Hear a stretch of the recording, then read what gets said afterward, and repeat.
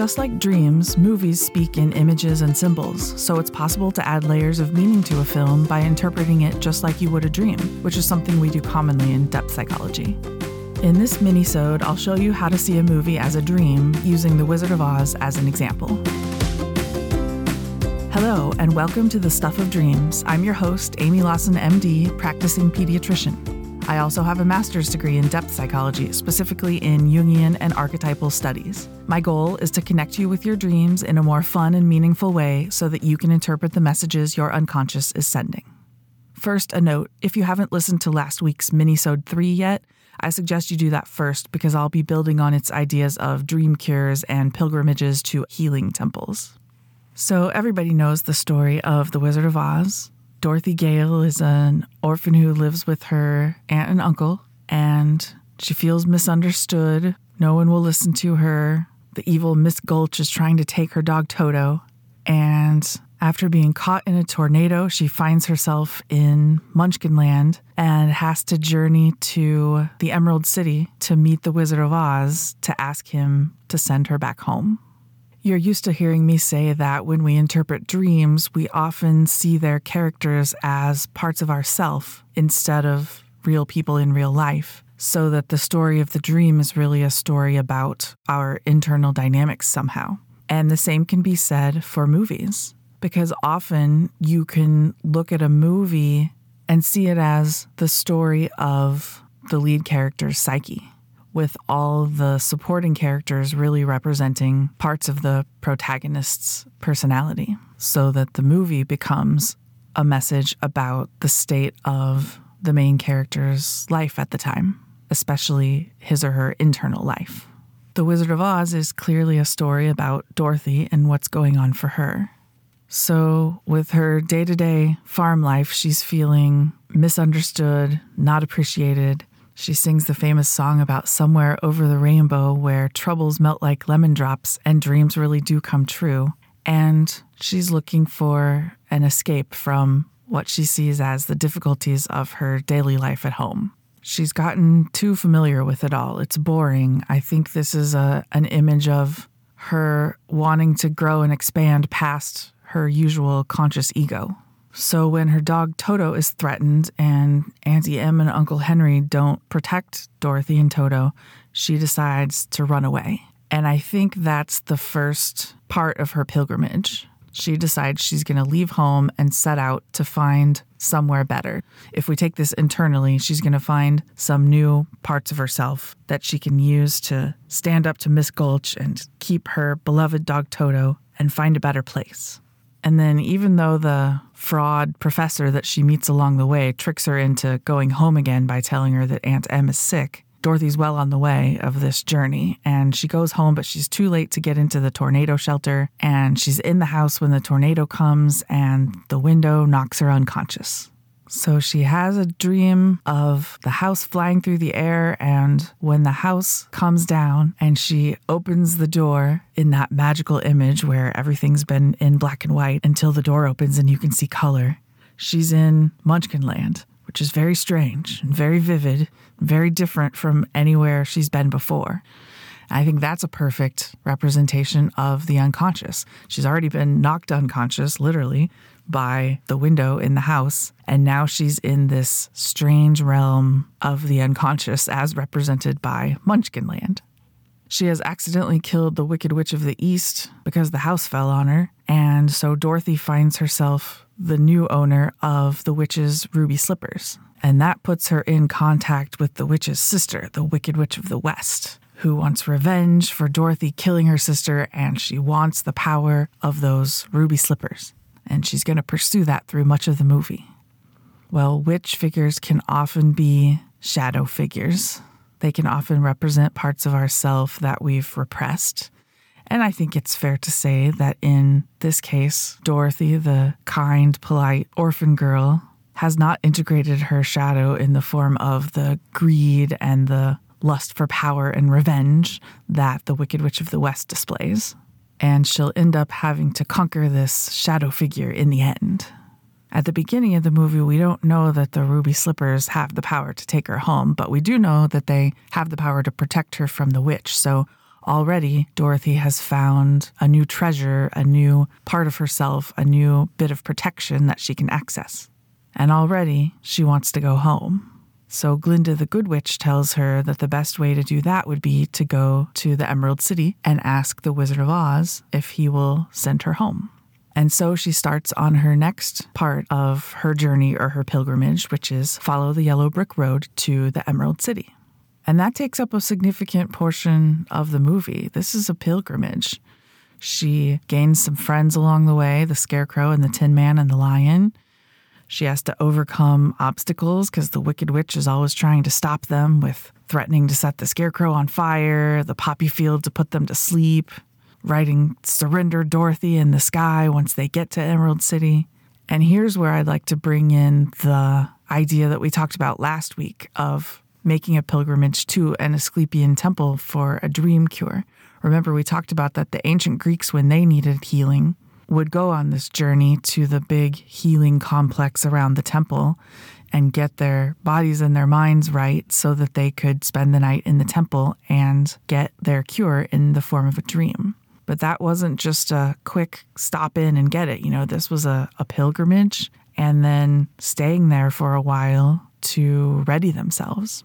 And so I think we could make the case that Dorothy and her friends, as they're following the yellow brick road and going to the Emerald City, are in a way journeying to the temple for their cure because they think that the Wizard of Oz is going to cure them. They think that he'll be able to give the Scarecrow a brain and the Tin Man a heart and the Lion courage and be able to send Dorothy home back to Kansas. You remember how we talked about Asclepian temples were almost like a health spa. So when I rewatched Wizard of Oz and saw that scene where they're inside the Emerald City and they're taken to the room where they can get a wash and brush up, and the Lion gets his hair permed and gets a bow, and Dorothy gets her hair done, and the Tin Man gets all his dents buffed out, and the Scarecrow gets restuffed with straw. To me, that was the perfect representation of getting your body healthy before you ask for your cure. The Emerald City could be a healing temple. But here's where the story digresses from the simple dream cure pilgrimage and goes into the hero's journey where they have to conquer some things first because the wizard won't see them.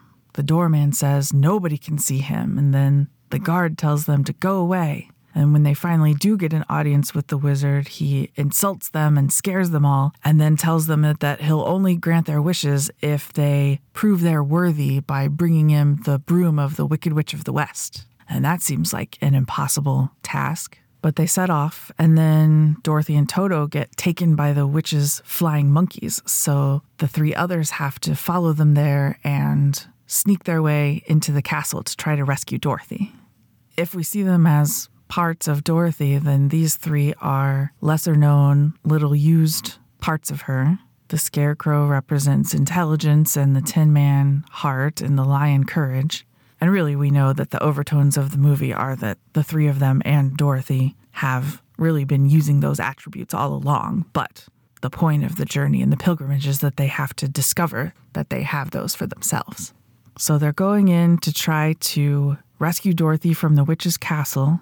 And the Scarecrow uses his brain to figure out that if the Tin Man cuts the rope with his axe, then the big chandelier will fall on all the soldiers and they'll be able to get by. And then the witch captures them again and corners them and sets the Scarecrow on fire. And Dorothy's first action is just to protect her friend, so she grabs the bucket of water and throws it on the Scarecrow to put out the fire. But some of the water splashes on the witch too, and she melts away and dies. And I think that's an important image that we can read as a dream for two reasons. First of all, what do we always say? Water is the unconscious. And so when Dorothy brings more consciousness to her shadow, the shadow gets neutralized, like by the water. And also, Dorothy didn't do this as an act of aggression on the witch. She did it as an act of love to save her friend, but the unintended consequence was that she destroyed her enemy as well. And I think there's a lesson in there about when we cultivate our positive attributes, sometimes they'll do battle with our negative attributes too, even though that's not quite what we meant to do. So they bring the broom back to the wizard, who I'm sure never thought he'd see them again. And he tells them to go away again, but Toto pulls back the curtain to reveal that it's really just a man working all of that machinery, trying to look and sound scary. And I think here we should pause and talk about Toto as a dream figure. We've talked a lot about cats on the podcast, haven't talked as much about dogs, but dogs often symbolize loyalty and friendship. They're pack animals who, value their owners and value the members of the team. And Toto is really a character of connection in several places in the movie. So you'll remember when Miss Gulch steals him at first and is riding away with him in that basket on her bicycle, he jumps out and is able to escape and run back to Dorothy and be reunited with her so that they can set out and run away. And then when Dorothy and Toto get taken by the witch, Toto escapes and runs back and finds the 3 other friends so that he can lead them all back to the castle together. And then he's also the one that helps them to see the deception that the wizard is doing, pulls back the curtain. And in that way, he's connecting Dorothy and her 3 friends with the qualities that they so desperately desired and were already actually within them the whole time. Because you'll remember what the wizard does once they realize he's just a man. He can't give them their wishes through magic, but he gives them their wishes through common sense. He gives the scarecrow a diploma and shows him that he's been smart all along.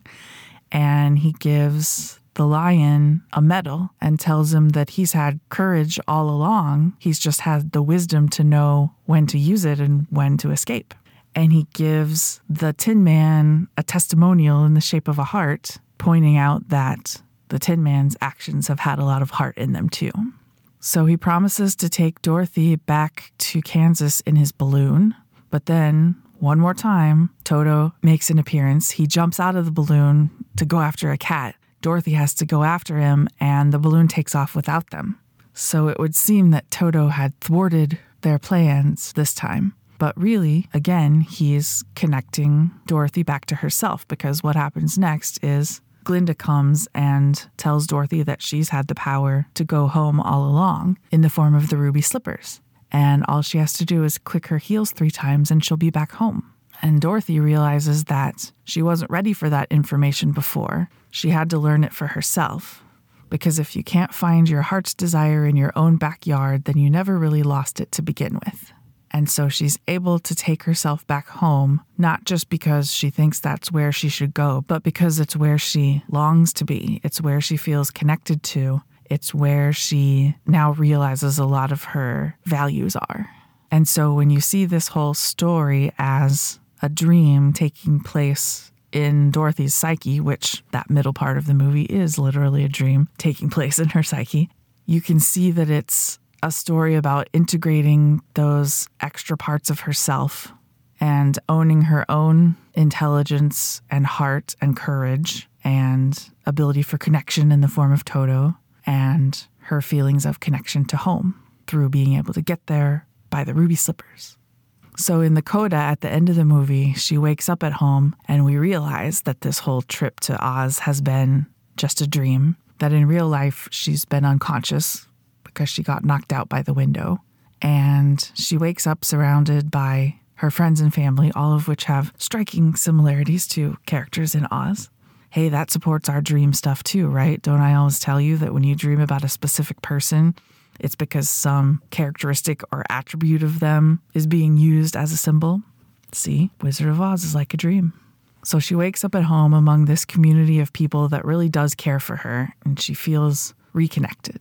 So if we see Dorothy through the eyes of an ancient Greek patient, we could see her as seeking a cure for her sense of being misunderstood and disconnected at home and not being able to protect herself and those she loved. And so we can see this story as her pilgrimage to her Asclepian temple, which is Oz and the Emerald City. And in the end, she does receive her dream cure. She is reconnected with the people at home and with her place at home and with her own inner strength and power.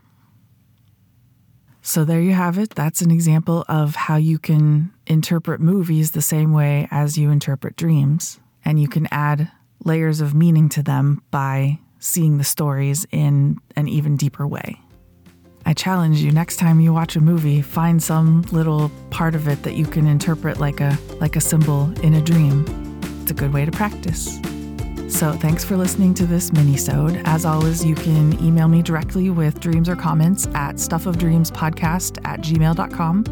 You can head on over to my website at stuffofdreams.fireside.fm to find show notes and links. And if you liked this, I encourage you to tell a friend about the podcast this week. Let's get more people fluent in the language of dreams. Bye for now, and I hope you dream tonight.